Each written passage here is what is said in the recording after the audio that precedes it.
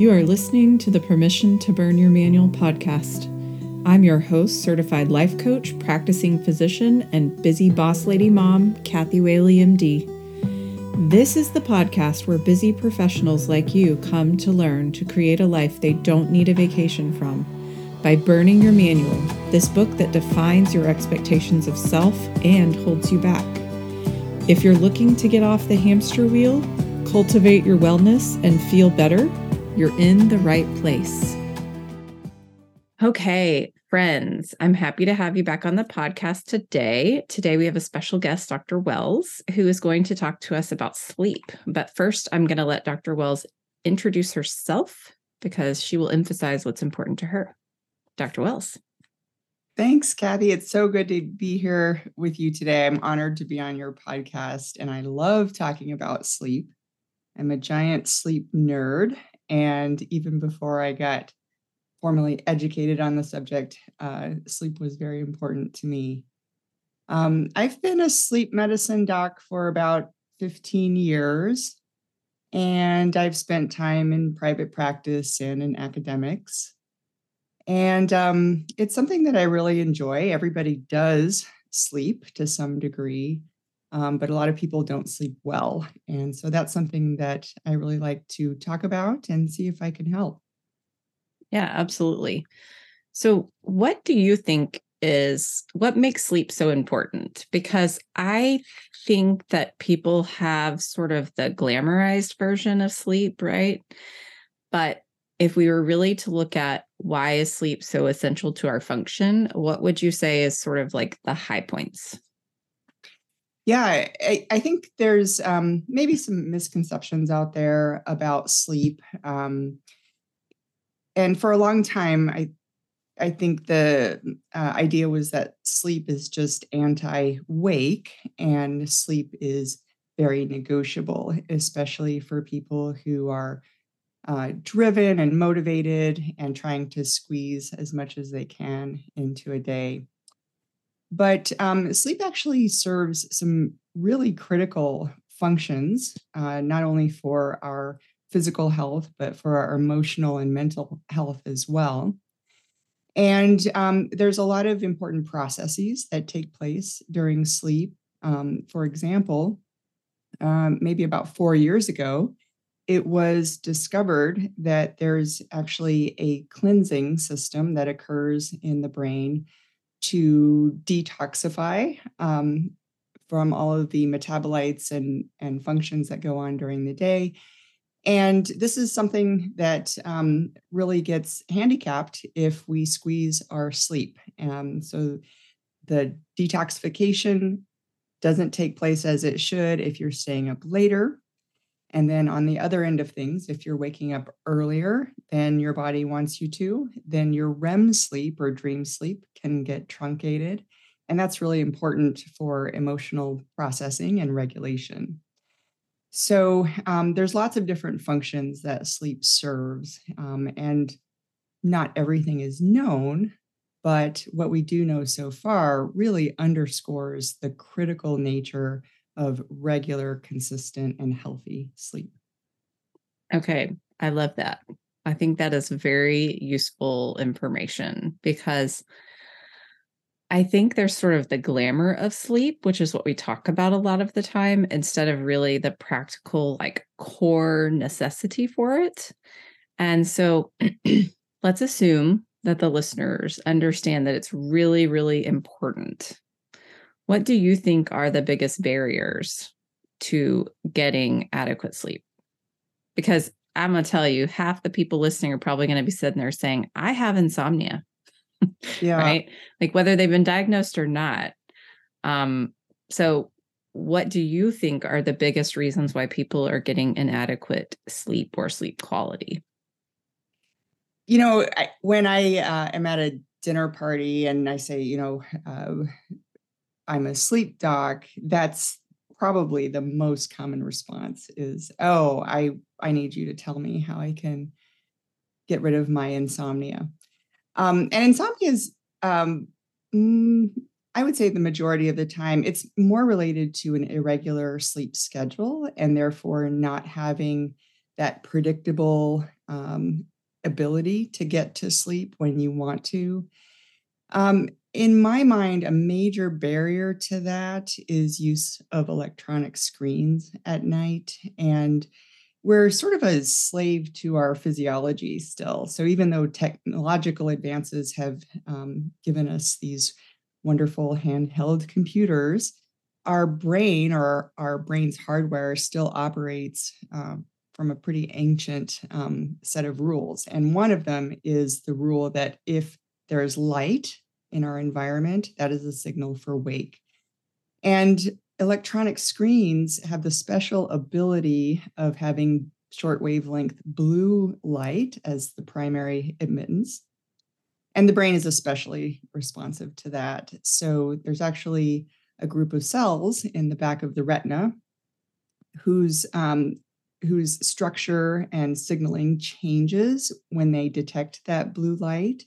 And that signals our brain's body clock, or the suprachiasmatic nucleus, that it's time to be awake. Now, for some people, that means that they have trouble getting to sleep. And a component of that may be sort of an emotional wind down, because if you're up working with some component of stress, or you're on social media with some emotional component, then that can be compounding the issue. Other people tell me I actually get to sleep just fine. But if I were to do a sleep study on them with the EEG brainwaves, looking at their sleep quality, what I would see is micro interruptions in their sleep as a result of taking in that short wavelength blue light, because the brain gets a bit confused when that light comes in as a signal. So even though they may not perceive any trouble getting to sleep, sleep disruption is more than likely occurring and may affect how they are performing the following day. So quality may still be impaired even if they get to sleep easily. Absolutely. Now, I remember you and I had a conversation previously about TV versus devices. Yeah. So you were saying that the devices, while being so close up to the face, are worse than the TV less of an issue. Is that right? That's right. That's right. Yeah. So the TV is normally, far away from your eyes. And I'm kind of making a distinction now because the younger group, generations before ours, are now watching TV on handheld devices. So I'm talking about, the bigger TV that you have. So if that's, 15, 20 feet away from your eyes, or maybe even 10 feet away from your eyes, it's less offensive compared to a handheld phone, tablet, or computer. Mm-hmm. Okay. So we talked about not having a consistent sleep schedule as being part of the challenge. And then basically the devices that have the light, which really confuses our brains. Are there any other kind of key reasons that you think people are struggling with their sleep? Yeah, I think there's something to be said for what we consume during the day. So caffeine, alcohol, even too much water in the evening, all of these things can disrupt sleep, cause you to wake up in the middle of the night. And the problem there is if you wake up in the middle of the night and you've already satisfied some of your sleep need in those first few hours, then it can be very difficult to return to sleep for the second half of the night. And especially where alcohol is concerned, one's sleep tends to be very choppy in that second half of the night as the body continues to metabolize that alcohol. And some people are more sensitive to that than others. But if any of your listeners have trouble with nighttime awakenings or feeling like they're not well rested after a night of sleep, then those are some substances to take a look at and see if changing that may improve things. So let's pretend that the nighttime awakening is from a child, because I think you and I have both experienced that a lot. So Yeah. maybe it's not substance induced or any of those things, but you've still like taken the edge off of your sleep. And here this child comes in and is like, I need to pee and I need some water. And you've gotten up and you've moved around and you've seen a light, because my boys cannot aim in the commode. I'm just going to tell you, you can't keep the light off. It's not okay. And then you're good and awake. So what are your tips if you are up from, maybe normal stimulus? Because I would say my kids wake me up in the night half of the week. Yeah.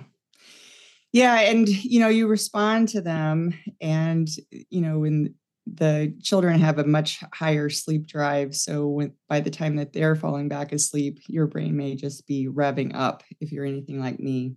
Mm-hmm. I'll tell you a little trick. I actually have this little smart light that I use, which has a red tone. So if I need to get up in the middle of the night, then turning on a red light instead of the overhead bathroom light can be a little trick. So I would say a few things there. One is, if you tend to have trouble sleeping after you've woken up in the middle of the night, then you would do yourself a favor to not have that wakefulness while lying in your bed. And this is to avoid the cognitive pairing that sometimes occurs between wakefulness and bed. So you don't want to look at the bed as the place where you go to lie awake and frustrated and do the little calculations that are necessary to figure out, if I fall asleep right this minute, I will have 2.5 hours of sleep before my alarm goes off. That's Have you totally ever done me. that? 100%. 100%. I'm always sitting there going, how much can I still get? Yes. So having a nice fluffy bathrobe, get up and go into another room, again in low light, and do something relaxing and boring. Plan to be awake for a half an hour, 45 minutes before you return to bed. That helps your mind to stay in a calm place instead of lying in bed trying harder and harder to fall back asleep. Now, I've seen folks do anything from reading the refrigerator manual to the uh, iTunes terms and conditions statement as a way to help fall asleep. But this is actually one way where TV can come into play and be a good way to relax. So again, your TV is far away from your eyes. You can decide to watch one program. And then if you're feeling nice and relaxed, you go back to bed at that point when there's a higher chance of getting back to sleep. Another thing people might try is journaling or meditations in the middle of the night, just to get in that right mindset to return to sleep. It's very interesting to me that when you're lying in bed and the house is dark and it's quiet, this is a time when the relationship with yourself is sort of front and center. And so it's a chance to watch your brain think its thoughts, and it's a chance to take a survey of the sensations in your body and direct that in a way that's more conducive to sleep. Absolutely. I love that. It's like tuning into metacognition, watching how you think. So I have basically two practices for my own sleep, because I would say falling asleep has also been a challenge, and I'm finding that for my clients, and it's really calming my mind. Mm-hmm. I actually struggle when I am in the dark and it's quiet and there's no kids in my face. Bringing myself to really tune into myself and not just keep the loops of thought going about all the events of the day or the external. That's one of those things I've really had to practice. Yeah. And so I make, a point of doing a thought dump, like we were taught in coaching, of just sort of getting it out, really, because it's almost as if there's been so much of it there that despite my best effort, it's not fully come out of me yet. Right. So I'm like, okay, this is your moment. We're going to empty it. But then I try to set a tone for like, what is sleep going to bring for me? Right. How will the next day be? with this wonderful sleep, right? So I try to sort of envision all of the positive associations that come from a really wonderful night of sleep. Mm-hmm. But in those wake up times, I do have the tendency to my mind start running again. It's just inevitable. I'm pretty sure my brain does some miraculous things while I'm sleeping and puts my to-do list all together. And so even when I'm not interested in going and doing any of the stuff that's running through my mind, it's still there. So sometimes I have to do it again, or I have to practice, some sort of mindfulness activity that really helps me focus. So for anybody that didn't know, Audrey's also a coach. She and I were in coaching training at the same time. So how do you use your coaching tools and techniques to address people and their sleep?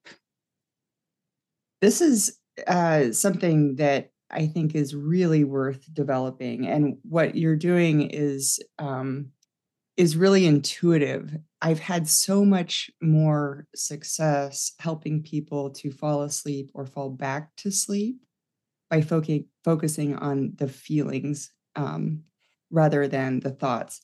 Now, the funny thing about sleep is that there is sort of an effect that your proximity of sleep has on the quality of your thoughts.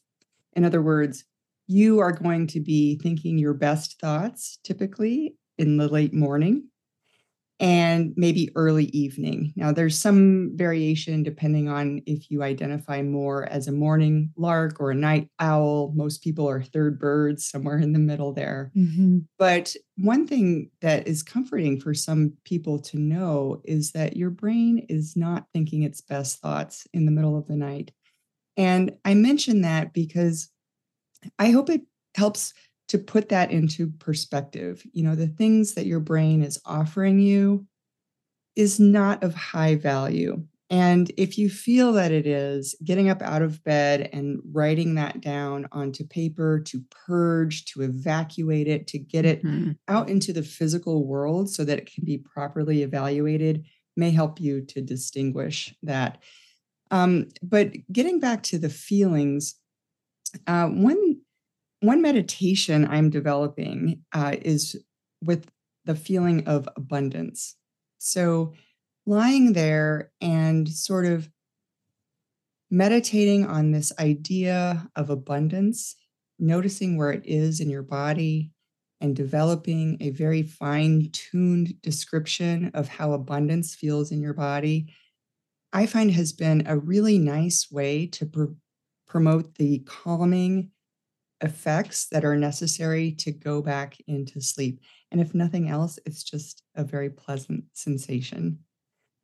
So picking something like that, for some people, it's gratitude. For other people, it's courage. For others, it's um, innovation, or just something that they can focus on, picture, describe, and kind of do a mindfulness meditation around that feeling can help the brain be focused in a way that allows sleep to come on. Right. Instead of it just going wherever it wants to go. Yes. Or trying harder, which never works. Right. I absolutely I think a lot of people do gratitude practice in the morning. Mm-hmm. While sometimes I do it in the morning, if that's something that I feel I need to do, a lot of times for me, it's at night because I realize that that is the place I need it. But I love the idea of abundance because really, I think, we have such a scarcity culture in general, yes. Scarcity of time, scarcity of everything, that scarcity of sleep is a big one, right? So if you could feel abundant in association with sleep, that sounds magical, absolutely magical. I have to say. I think too, it's a little bit of an antidote to what people often think about in the middle of the night. Is there going to be enough time? Is there going to be enough money? Am I going to be able to do all the things? And cultivating that sense of abundance just soothes the mind into a place where it needs to be. I also like doing deep breaths, like box breathing. I have a little bit Mhm. of a variation on that that I do to really engage the parasympathetic response as well. But, just getting into that place where you're thinking, here it is. It's nighttime. I'm awake. This time is familiar to me. And now I know what to do. I think that can be really helpful and it's totally side effect free. Right.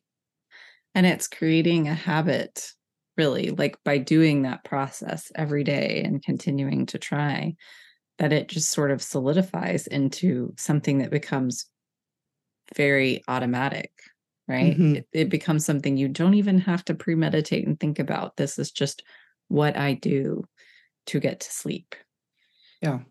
I think the lack of routines, as you sort of described at the beginning, really is harmful. And especially for someone who maybe doesn't work the same shift all the time. And so they're changing time zones. So I am curious.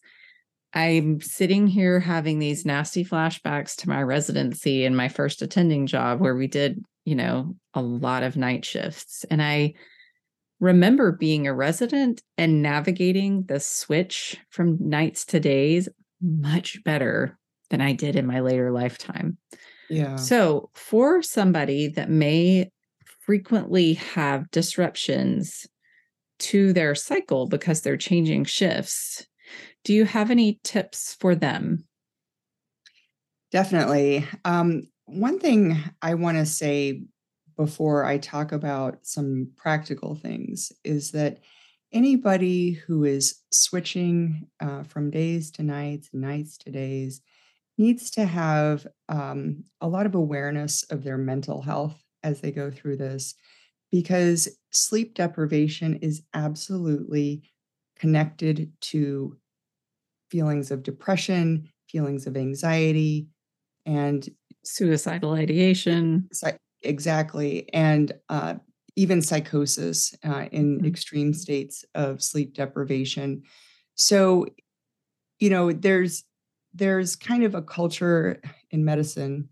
It's not kind of, there's absolutely a culture in medicine that we are expected to perform at our best at all times. And in a lot of ways, people throw themselves under the bus in order to meet that standard. And sleep is often the mechanism for that. So there are simply some people that are just not cut out for shift work. And I will be the first to raise my hand there. So anyone who is changing shifts may need to take a step back to look at the big picture and ask, is this truly the job schedule for me? Because your quality of life is much more important than adhering to that schedule if it's not a good biological fit. Mhm. Um, if you're someone in a shift work situation, you do want to take pains to manage your light exposure. So, for example, if you're coming off of a night shift, then wearing dark glasses on your drive home, making sure that you have your blackout shades or your eye shades to manage your light exposure. Those are really important things. And then managing your physical activity is another way to do that. So, making sure you're having a contrast between your wakefulness period and your sleep period with exercise, getting your heart rate up and such. In some cases, melatonin can be helpful. Now, I would only recommend this if you're doing like several days in a row of nights, for example. So, if you have like a 7 day on, 7 day off schedule, taking melatonin in the morning when you get home might be helpful to promote not only getting to sleep, but maintaining sleep over the course of the day as you recover from your night of work. Um, Something that is easier now that winter is coming on is a very cool bedroom. And for people who sleep during the daytime hours, this is a point that is of more value compared to folks who have more typical sleep schedules. But having your bedroom at around 65 degrees or even lower as you try to sleep during the day can really help promote that sleep continuity. And then when you're trying to go back, because I remember as a resident, I just wouldn't go to bed. I actually was capable of that. And I would go for a run and I would try really hard to sort of get all of the light stimulation and the physical activity. And then I would probably go to bed early that night, right? Like I might go to bed at 5 or 6 p.m. and sleep till the next morning Yeah. with some of a hangover feeling the next day, but not as bad. But I can tell you, as I aged, that became less doable as I had children that needed to be fed or taken somewhere. And so it became really disjointed. And it wasn't just coming home to exercise and then sort of veg out. It was very active home. Mm. And so staying up all day, no, like it just did not happen. So is there some magic amount of sleep that gets you to the evening so that you can function? Because it sort of feels like by the seventh night, you've gotten your clock sort of adjusted there, right? Yeah. And then you got to bring yourself back. And it's just like equal torture on the way down. Yeah, I think hats off to shift workers because there's always some coping going on from what I can tell. Yes, as you get older, as your responsibilities and the demands on your time increase, that can reduce the amount of flexibility you have in your being for sleep changes. I also think that it can be a bit harder to fill up your gas tank, so to speak. You know, you're kind of functioning on less sleep than may be ideal for you. Typically, for adults, the minimum amount of sleep is going to be around 6 hours before you really have impaired performance and impaired cognition. If that's happening on a routine basis, then again, I would sort of look at what you're trying to accomplish with your job and really question if that's the right job for you to be in. So there seems to be a cutoff around the 6 hour mark. Interesting to know that people who sleep less than 6 hours routinely can expect to gain about 10 pounds or so per year as the years passed with that sleep schedule. And there was a study of young, healthy, college-age men way back when who were getting 4 hours of sleep per night. And within a week of this, they had actually developed impaired glucose tolerance. And it is known that routinely getting less than 6 hours of sleep for anyone is going to significantly increase the risk of things like diabetes and high blood pressure. So it is impacting your health, not just your day-to-day life.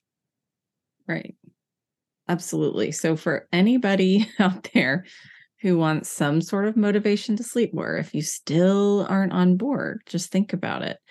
More than 6 hours is going to make your diabetes likelihood less high. That's right. Or the it weight actually gain. has an effect on your appetite too. The hormone ghrelin, which signals for hunger, goes up when you're sleep deprived. And if you are someone who's, at the nurse's station in the middle of the night and donuts and pizza has been brought in, then your resistance to those types of foods is lower. Your appetite is higher. So it's like a double whammy in that case. 100%. And I remember when I had my first child, and it's funny, I thought that I had him in residency, but I really thought like I couldn't possibly be more tired than as a resident doing on-call. And then he came and I was like, oh no, this is worse. This is so much worse. You unlocked a new level. I did. I unlocked a new level of the game. And I remember just how ravenously hungry I was, especially during the early months with him, because, this was like every 2 to 3 hours, but really he was sort of colicky and only wanted to sleep upright because he had horrible reflux, like all babies do. And I remember sitting there thinking, like, where are the carbs at? Like, I need the carbs stat. And I had never really been a big carb eater pre-pregnancy or anything like that. But I just remember thinking, like, I just felt so depleted all the time. Yeah. And so, what you're saying is so true because I have never been more hungry. And I'm sure that was a combination of the breastfeeding plus being sleep deprived. But by God, I needed, like, they sent us home with this huge gift basket from the hospital that was like filled with carbs. I decimated that thing like the first 5 days. I was like, I'm so tired. I have no energy. I need this. So it's very interesting, sort of the ripple effect that our sleep deprivation gives in so many directions. Totally. Yeah. And, for me, it was biscuits and gravy after a night of call. I'm not a big sweets person, but, when you're down and you're deprived, and that word has a lot of layers, doesn't it? Because you're not just sleep deprived. You can be deprived of a lot of things when you find yourself hungry for something. And, your reward center needs some attention. And so you're going after food, you're going after alcohol, you're going after shopping or being online. And your toddler brain is out to play because the part of your brain that is sleep deprived, is the new parent part. Right. That puts the brakes on that toddler brain, that id, if you will. So you're not functioning with your best self, as it were. 100%. My post call was biscuits and gravy too, by the way. It I was love that. biscuits and gravy with a scrambled egg. Like, that was the magic for me for some reason. But yes, 100%. I also kind of call it the toddler brain. And I find that people really beat themselves up for those moments, right, where they're not their best selves. So I loved that earlier you sort of pointed out, like, in the middle of the night when you're having all of these thoughts, this is not your brain in its best moment. We're not repleted yet. We've not done our sleeping and we're just not firing on all cylinders. So I think those are very important points for everybody to really get, is that we have these moments under deprivation where our brain is just not healthy in those moments. Right. Right. And that is something that you can examine, and it doesn't always have to be that way. Once people are able to recover their sleep, even just by recovering their sleep schedule, the sleep schedule that human beings were meant to have, then that feeling can abate, it can go away, and you can start to feel whole again. This is something that doesn't take a whole lot of attention to replenish. And that's a fantastic thing because you can have some very dark moments when you're sleep deprived. So fixing that, correcting that, and treating yourself gently will get you back on the right track. Absolutely. 100%. Okay. So Audrey, tell me the things that people never want to hear from you, the things that people are really resistant to hearing. The things that make me feel unpopular. Yeah. So one thing relates back to the discussion we were having about light. So I think that because of how pervasive social media and light and these electronics are, even for those who are working a lot or high achievers trying to keep up with everything, having your device in bed at night is just really seductive. And I think people don't want to hear that. And, folks ask me, well, I really can't avoid that. So what can I do in that case? If that's true, I would suggest a couple of things. So modern devices now have this night setting, which is okay, not great. If you really want to protect your brain from that light exposure, then I would suggest getting a pair of blue blocking glasses and be really attentive to wearing those at night, 2 hours before your bedtime and up until your bedtime. Now, you know you're having the right amount of blue light blockage if you have lenses in your blue light glasses that are orange. They really need to be visibly orange. And gamers wear these. You might even see them on some of those gambling shows for professional gamblers. But that orange helps to neutralize the blue light that your brain is exposed to. Hmm. So the other thing that people really hate hearing, but I'll beat this drum until the end of my career and beyond, I'm sure, is you need to have a regular sleep schedule that allows for a healthy amount of sleep if you really want to soak up all the benefits that your sleep can give you and your health. So it turns out the wake up time is slightly better to keep regular than the bedtime. So waking up at the same time every day, 7 days a week. Wiggle room there would be maybe plus or minus a half an hour. If you're somebody who has a very weak circadian rhythm, you might hone in to the exact same time. But that helps to reset your brain's body clock every single day to make your sleep at night more predictable and your wake up time in the morning more predictable. So the analogy I like to use is it's like when you're driving, you want to make the bedtime a stoplight, and you're going to, you know where that stoplight is. It's the same place every time. So it's like a stoplight that you stop at on the way to your home. You're very familiar with that stoplight. And as a result, you can brake smoothly right up until that stoplight and stop the car.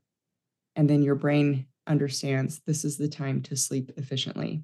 Whereas if the stoplight is moving or you don't know where it is, you're kind of doing the pulse on the brake, and it takes you a lot longer to slow down to a stop.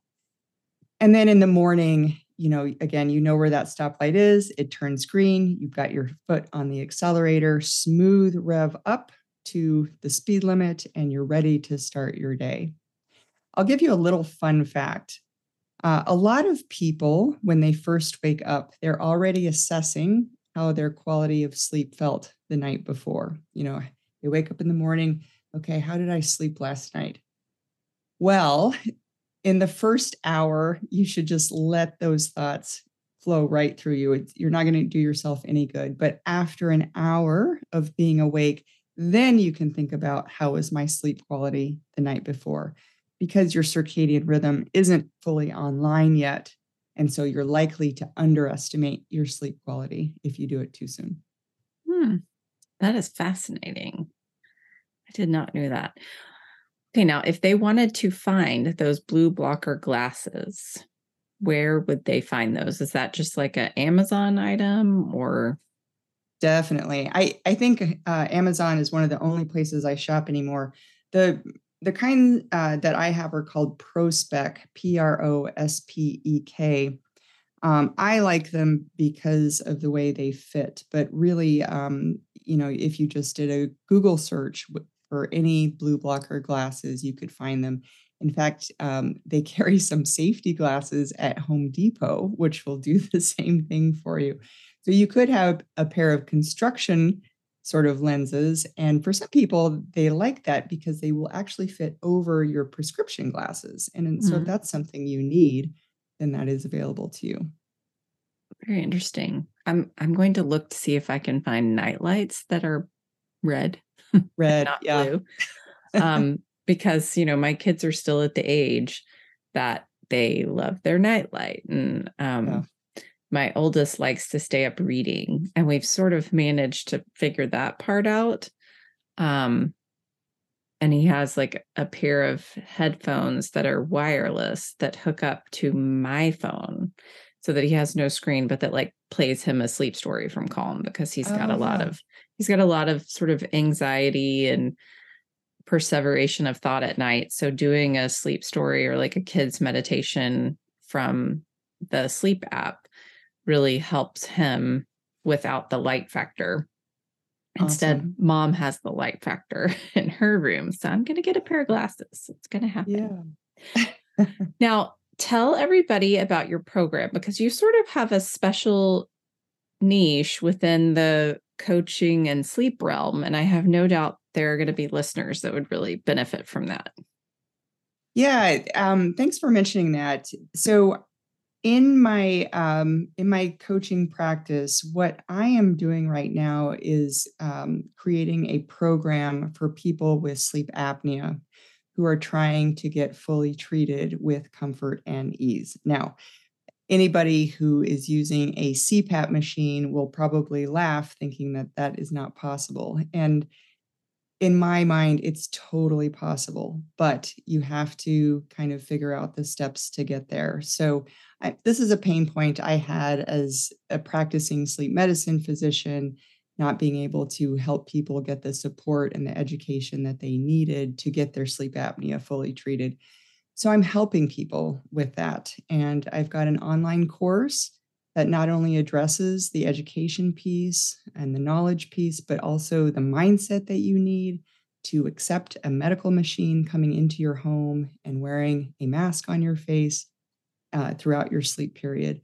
And for those who, ultimately cannot or choose not to use CPAP, I'm putting information out there about what alternatives might be available so that they can move on to something that's going to work for them. Wonderful. That's amazing. So, what has your feedback been so far for your program?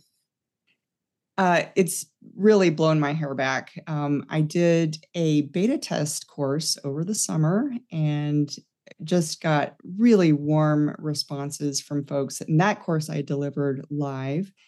And then I turned it all into this sort of slide presentation that I narrate, and I've polished it up.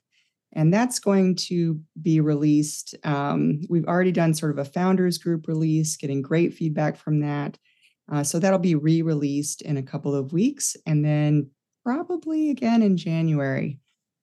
So if people are interested in finding out more, they can go to my website, which is supersleepmd.com, and check out when the release dates are coming up. I also host a private Facebook group for people with sleep apnea, where I'm answering questions and helping people navigate their therapies, no matter what that looks like. And we're just really starting to build a community of support there. And do you also have a podcast? I don't. I think at some point I would love to do something like you're doing, Kathy. And for the time being, I'm not having the bandwidth, but I do see that as coming in the future.